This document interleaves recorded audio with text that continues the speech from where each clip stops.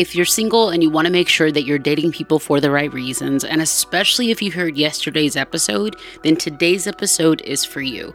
There's a song in Cinderella called The Prince is Giving a Ball. It's a fun and comical number with so many great moments, but I especially love Cinderella as portrayed by Brandy, her moments in that song and throughout the film where she talks about what it's like to be in a relationship with someone for the right reasons.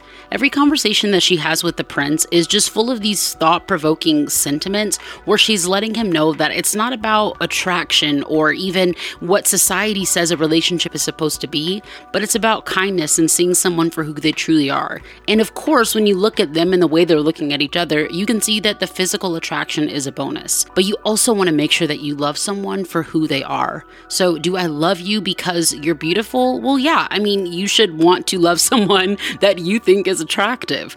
But are you beautiful because I love you? That's the question right there. And the powerful answer should be a yes. No matter if they are conventionally attractive, if your friends think they're hot or not, you want to make sure that you love that human. That is the most important thing.